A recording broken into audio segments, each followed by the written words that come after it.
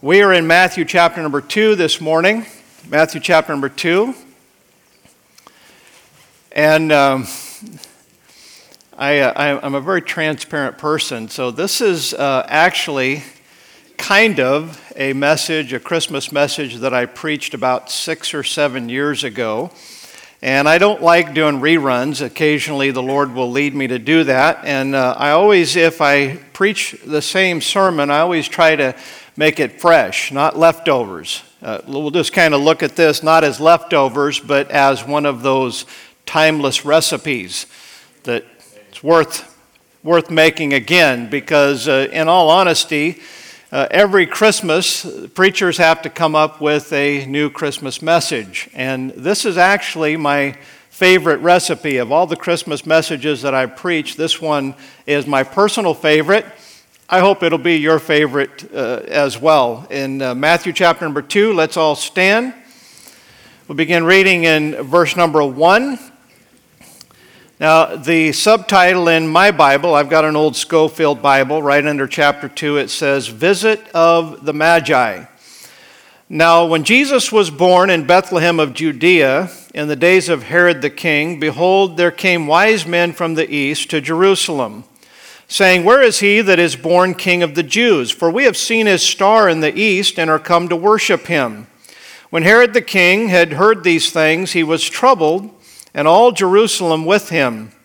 And when he had gathered all the chief priests and scribes of the people together, he demanded of them where Christ should be born. And they said unto him, In Bethlehem of Judea, for thus it is written by the prophet, And thou, Bethlehem, in the land of Judah, art not the least among the princes of Judah, for out of thee shall come a governor that shall rule my people Israel. Then Herod, when he had privately called the wise men, inquired of them diligently what time the star appeared. And he sent them to Bethlehem and said, Go and search diligently for the young child. And when ye have found him, bring me word again, that I may come and worship him also. When they had heard the king, they departed. And lo, the star which they saw in the east went before them, till it came and stood over where the young child was. When they saw the star, they rejoiced with exceeding great joy. When they were come into the house, they saw the young child with Mary his mother, and fell down and worshipped him. When they had opened their treasures, they presented unto him gifts, gold and frankincense and myrrh. And being warned of God in a dream that they should not return to Herod, they departed into their own country another way. I want to speak on the mysterious men from the east. Let's pray. Father, thank you for the special that the teens sang, for the congregational singing, for just a good spirit among the congregation here today. Lord, we celebrate your birth this Christmas season, and Lord, I'm thankful that we have a nation that, at least on our calendar, we acknowledge the birth of the Son of God. And I know, Lord, that in many people it's not in our hearts to worship you and to celebrate that birth, but Lord, at least culturally we have this time that we draw attention to Jesus Christ, and we appreciate that. And Lord, I pray as we bring this message about these mysterious men, God, that you would use it in a special way. I don't know the spiritual condition of everyone listening today, or of those that would watch or listen to this sermon at a later time. But you do. And we just ask that you would use it, get glory and honor. And perhaps if there be someone that is without Jesus Christ as their personal Savior, Lord, would you use the message to bring them to Christ? For it's in Jesus' name we pray. Amen. God bless you. You may be seated. We read about these mysterious men. And as I think about this, the first thing I wanted to say is one of the things I like the most about Christmas. I used to like the Christmas songs that you'd hear in the stores and what have you, but the Christmas songs just ain't what they used to be. But it's still kind of a break in the routine, and certainly it's better than the nonsensical music that you normally hear in stores and in places of business. But the thing that I like probably the most about Christmas is lights.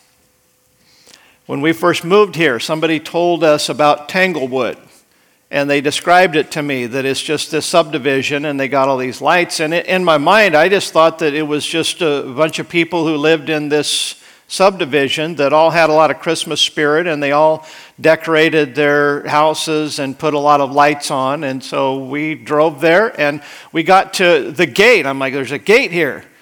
And it cost us $20. And I mean, I was kind of upset about that. It's like, I don't want to pay $20 to see people's Christmas lights. And so I'm kind of whining. I'm ready to turn around and go home. And my wife and the kids are like, oh, come on, Pops, let's do it. So, I think I had $20 to my name at the time. So I gave my last $20 bill, and I'm kind of... I'm Grinch and Scrooge all rolled up into one. And so we started heading in there, and I started seeing the light show, and I'm like, wow. I mean, if you've never seen anything like that, that was really, really impressive. And so when we got done, I thought, wow, that's pretty good value, $20 for all of that. But I enjoy the lights. I heard for years about Brother James's lights, and finally, several years ago, I drove all the way out to the other side of town, and I saw his lights. Well, he does an impressive job, and I understand almost every year you add some more lights and so forth. I asked him here a couple services ago, I said, how many circuits do you have all of your lights on? And he said like 3. Because I've had problems with the one circuit. Whoever wired my house, Brother Josie, they put one 15-amp circuit on the front porch. It's the same circuits that's in the garage, in the laundry room, the outlets on the back of the house, and so forth. There's probably about half of everything in the house that goes through that one 15-amp circuit. I had problems with it all the time. It's a wonder that we didn't burn the house down with Christmas cheer. So finally, thank God for LED lights. I mean, literally, you can get like about 10 times the lights on the same amount of power. But I like putting up lights. I did a few little things different this year, and I made my own big, large Christmas tree. I've got a lot of compliments on that, by the way. Sister Christina said, well, if people will enjoy it and it'll be worth all of the work and all the cost. And I go, no, it won't. I'm doing this for my wife, not for the compliments. People who drive by my house, I don't care if they enjoy my lights or not. But I do, I enjoy them. And the only cost, if you want to make a big Christmas tree like I did, all you need is a paint extension pole. And you need one of those big umbrella bases for like an umbrella awning that's really, you can't hardly carry them. They're so heavy. And you just stick that in there and tighten that out, raise it up, drape all of your lights. You can engineer it.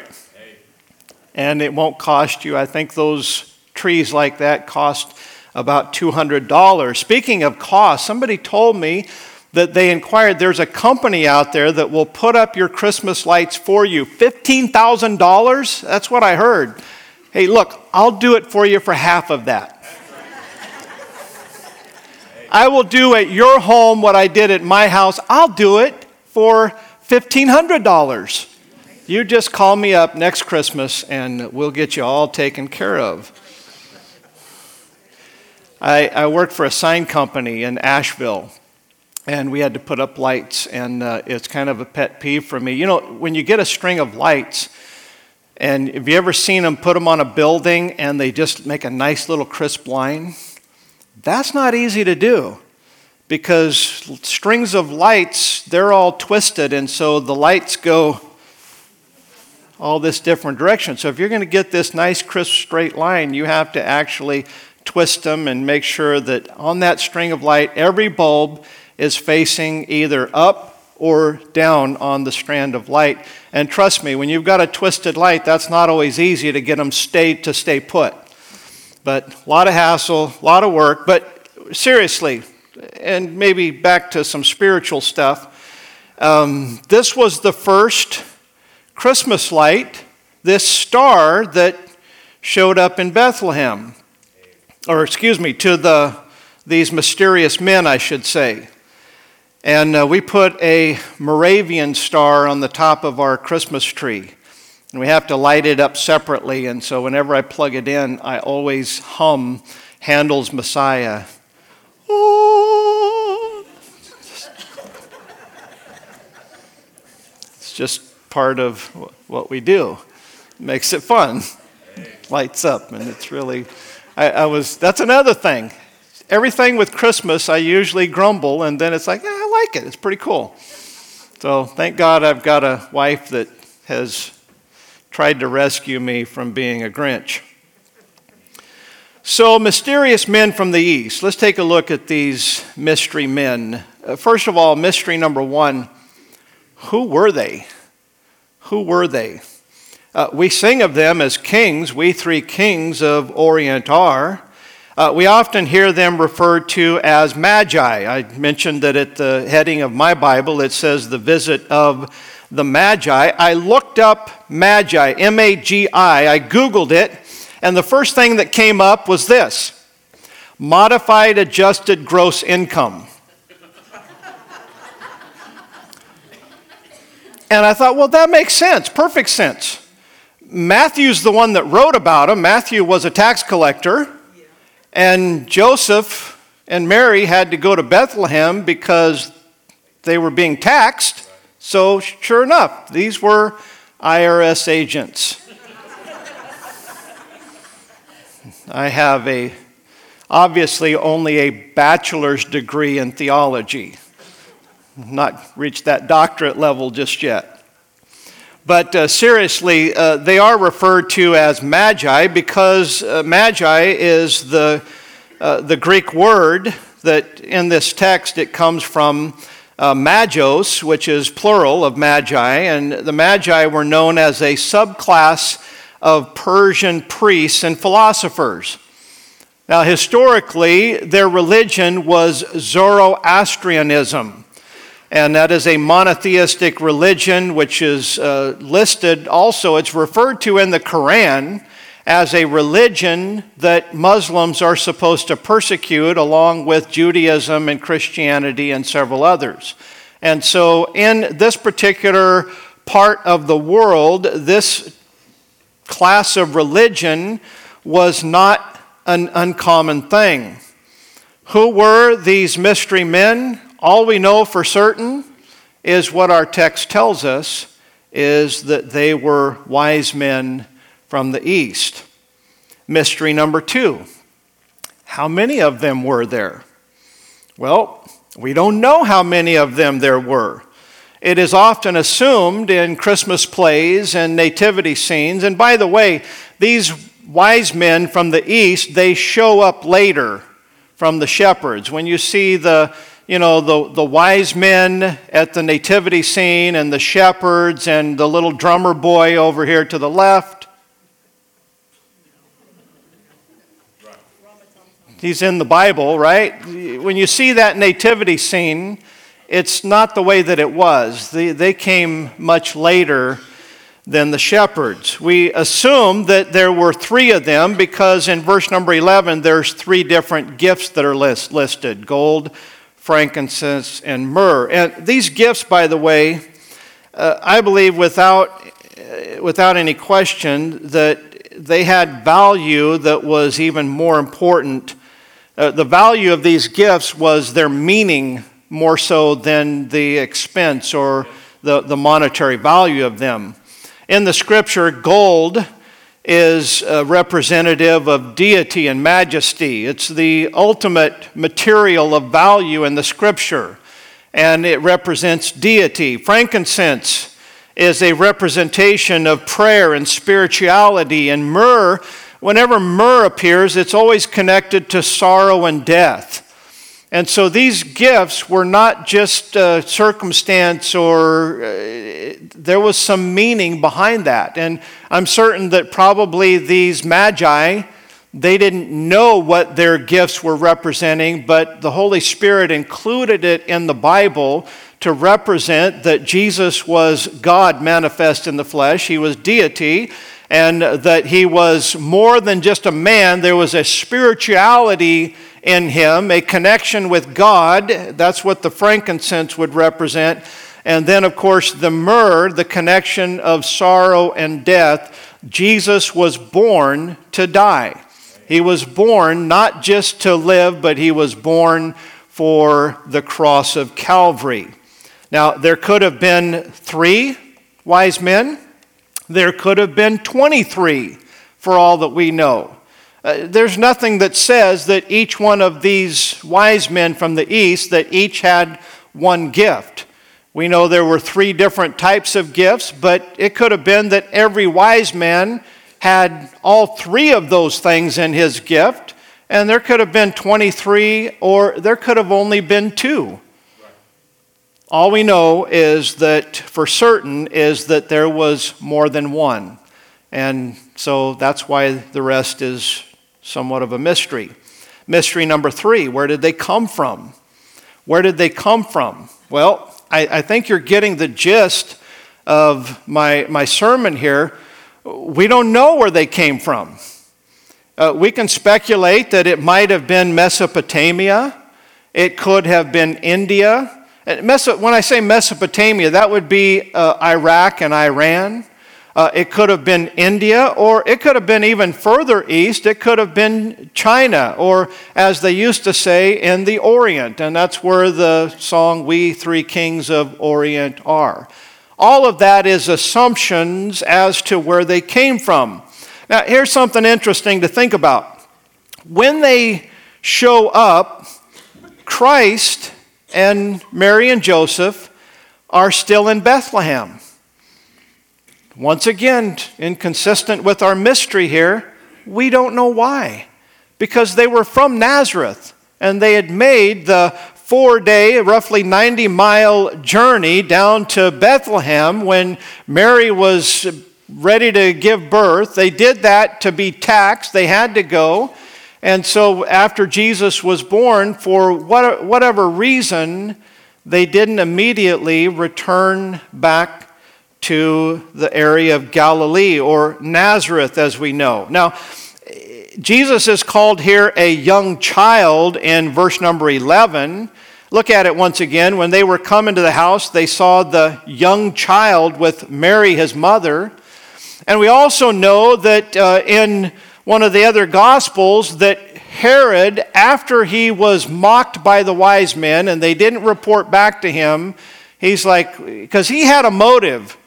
He wanted to know where this Jesus was born because he didn't want to have to worry about someone that was going to be a future king. He didn't want the competition.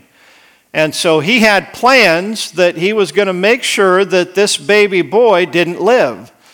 And we know that Herod made the proclamation that every child from 2 years old and younger was to be destroyed.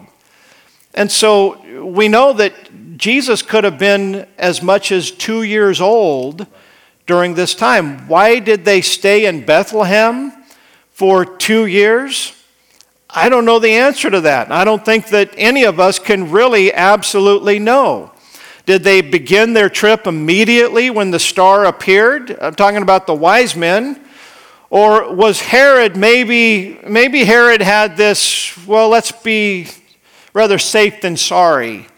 And let's make sure. Maybe Herod knew that probably the child's going to be younger than 1 year old. But, they didn't have CNN and they didn't have, everything was just word of mouth. Information traveled much slower. It was much more incomplete back then. And so maybe Herod thought, let's just be rather safe than sorry and let's just kill everyone 2 years old and below. All of this, these are good questions. We don't know where these wise men came from. We don't know how long their journey was. All we know is that they came from the east. That brings us to mystery number 4. This is probably the one that I think about the most. Is like, how did they know? How did they know? Let's just say that you're a wise man in the east, and you see this star up in the sky.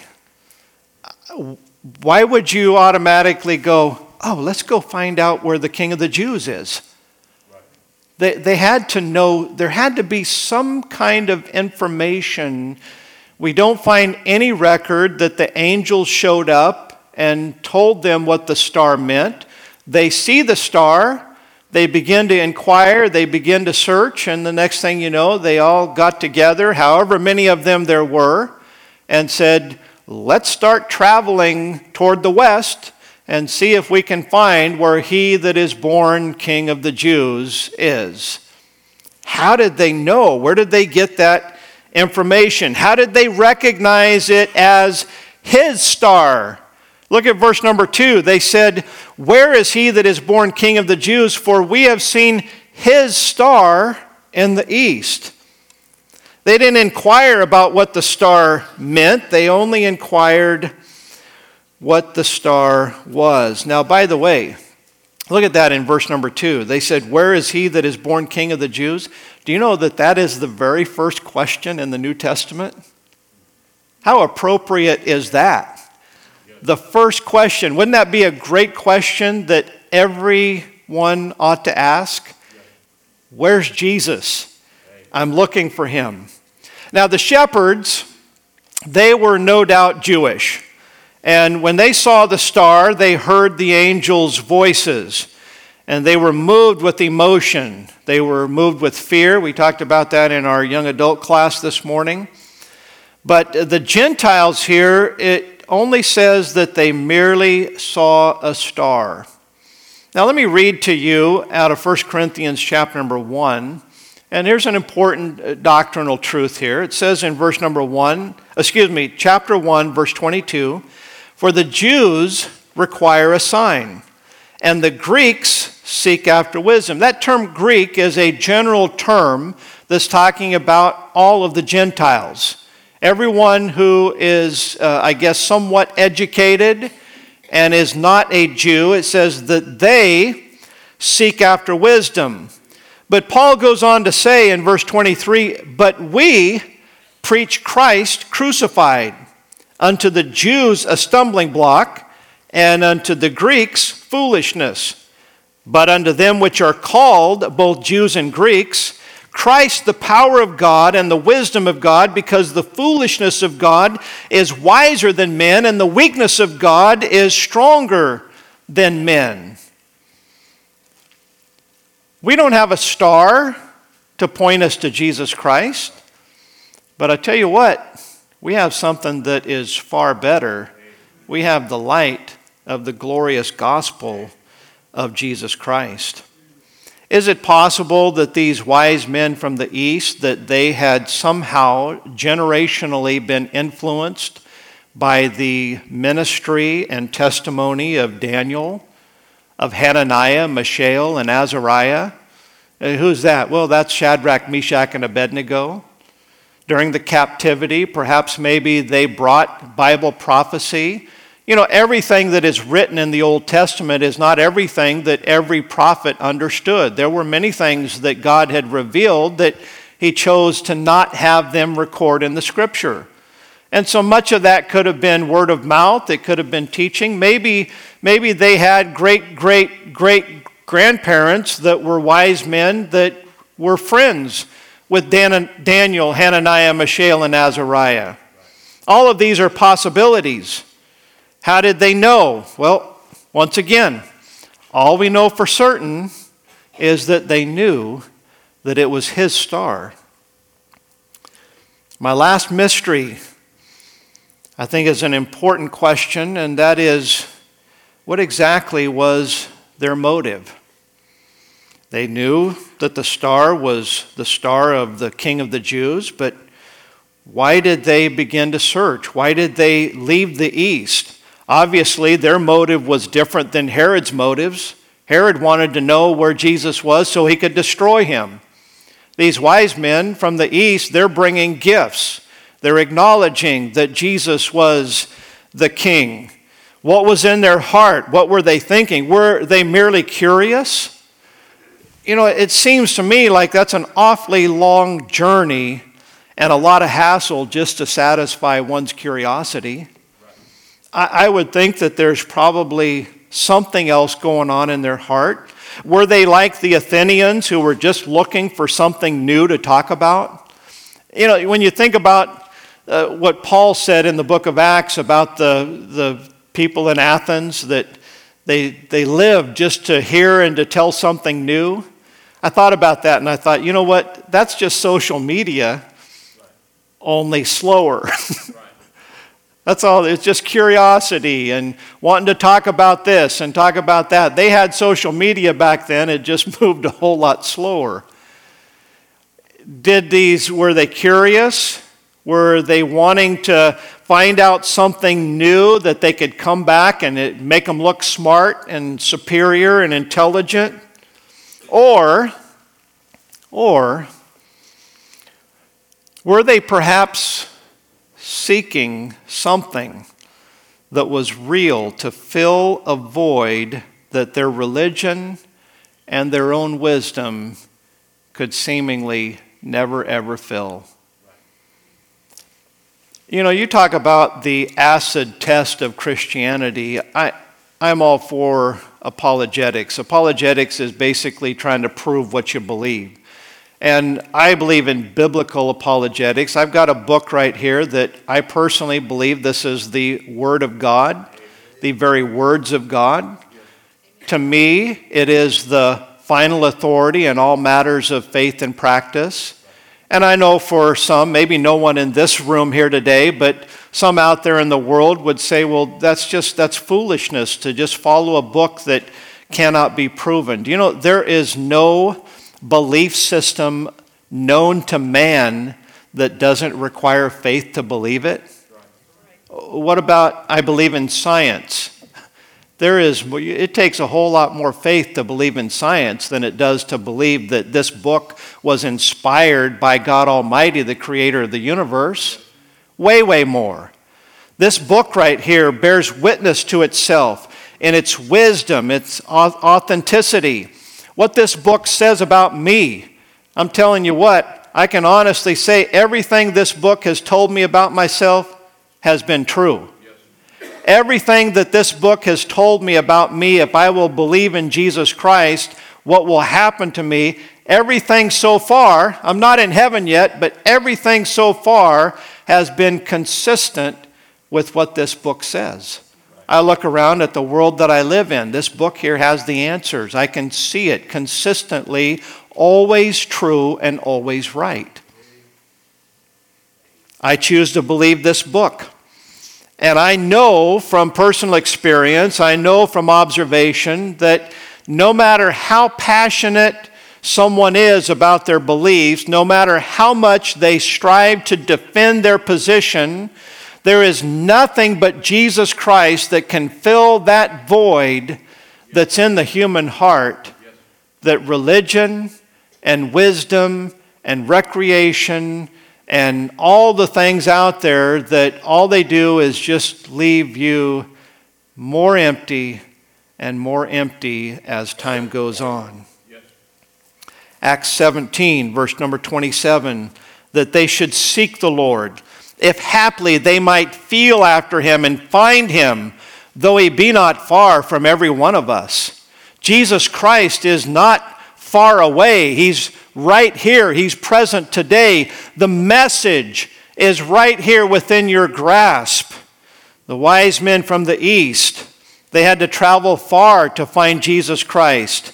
You don't have to travel anywhere at all physically. Only spiritually, only in your heart do you have to say yes to God. Well, all we know for certain is that they were seeking. What was their motive? Well, they're looking for the baby king of the Jews. My conclusion here this morning, you know, if you look at verse number 9 with me once again, look at here what it says. When they had heard the king, they departed, and lo, the star which they saw in the east went before them till it came and stood over where the young child was. Picture this. They're far, far away in the east, and they look out at the horizon and they see his star. That was a light. What was that? I don't know what that was. When they say it was a star, that word star means a number of different things in the Bible. They didn't have the telescopes that we have. They didn't have outer space travel. It's not saying that was an actual galactic star that was over Bethlehem. I mean, let's face it, if it was close enough for them to recognize that it's hovering over Bethlehem, then just scientifically speaking, the mass of that star would have destroyed this entire galaxy. So it's not saying, to them a star was something that appeared as a light that's in the sky. They had different understanding of what the galaxy was all about. They just look up in the sky and they would see lights. As they would see that light that was seemingly hovering over the town of Bethlehem, they didn't even know where Bethlehem was. They just knew that there is a light that is hovering over there. Somehow they knew that it was connected with He that is born King of the Jews, and they said, let's go see what we can find out. We want to see this. But notice it says here that in verse number 9, that when they departed, that the star which they saw in the east went before them until it came. That star moved. And I'll tell you the point that I want to bring out to you here this morning is this. Maybe it's one of the most important points that I have today. And that is this, that when you respond to God's light, He'll give you more light. But if you're waiting for Him to give you complete light before you respond, then you're probably not going to see, He's not going to give you any more light until you'll respond to the light that He gives you. Romans chapter number 1 says that mankind is without excuse. No one's going to stand before God and say, God, you never told me. I never knew about Jesus. I didn't know what I need to do. And God's going to show the recording of the light that He showed them, of the time that He drew them and spoke to their heart and tried to steer them in the right direction. And He's going to replay their thoughts and their heart and realize that, you know what? God gave you light and you rejected it. God's not going to give you more light until you follow the light that He gives. Hey, if God would show me a miraculous star like that, I would follow it. That's what you're thinking. Well, I got news for you. You have miraculous lights all over the place. You live in America. You got gospel light all over the place. You've got it on radio. You've got it on television. You've got it in gospel preaching churches all around. I mean, I can't speak for every church. Just because it's a church and just because it has a steeple doesn't mean that they preach the gospel. But I guarantee you there are a lot of churches in this county, some on every corner. I mean, there are literally, you can stand at a corner and you can see 5 different churches in some places in this county. And I guarantee you at least 2 or 3 of them preach the gospel. Yes. Why would God give you some star in the east to follow when you won't cross the street to follow the light that He has given you? Yes. Back when we lived in Idaho, and back when coming home for Christmas for Lynn and coming back to North Carolina was something that we just couldn't do every year. You know, we didn't have much money. Plane tickets were high, long ways to travel. And so one year we decided, look, we're going to take a couple weeks off here and we're going to drive across country. I had a 1985 Chevy Suburban, and we loaded up the kids and family and all of the stuff that we were taking, and we traveled across the country. We spent Christmas with Lynn's family, and then because it's about, when you got kids, it's about a 3.5 day journey. When my dad was alive, it was just 2 days because he didn't stop. He didn't stop to sleep. There were other things that he didn't stop to do, that I wasn't near as tough as him. But he could make some good time across the country. I could make better time, but not with the family that I had. So it took a long time. But anyhow, we left Asheville after Christmas. We'd had a great time with family, load up the Suburban. We start heading, my wife's uncle, he was running tour buses, and he said, man, if you've got time, you ought to swing by when you're going through Nashville and see the Grand Ole Opry at Christmas time. The lights are incredible. And so, me being the Grinch and man that I am, it's like, I just want to make good time. I just want to get home. That's what we want to do. But she talked me into it. And so we made the little detour, and we went and saw the Christmas lights at the Grand Ole Opry. They were incredible. I mean, it was like you could just see, it was like a city that was lit up. Every square inch of every tree on the property was just lit up with lights. Every building was framed, and it was an amazing sight to see. Our kids were so tired from traveling and from everything. They're in the back seat asleep. Hey, kids, wake up. You got to see this. Wake up. We couldn't get them awake to see the lights. We went to the trouble. We were there, but they slept through it. They slept through it. I wonder if that's not a spiritual lesson for many today, that, God goes to the trouble to give you light. There's all kinds of light around us, but so many people today just, I'm too tired, it's too much trouble, and they just go through life asleep and never recognize that light that God has. So the mysterious men from the east, who were they? I don't know. How many were there? Hard to tell. Where did they come from? Well, there's a handful of possibilities. How did they know? Beats me. What was their motive? I don't know, it could have been a lot of different things. But here's what we do know. They found Christ. They found Christ. They responded to the light and understanding that God gave them, and they did something about it. Can you say the same? Can you say that, yeah, I am responding to the light that God has given me?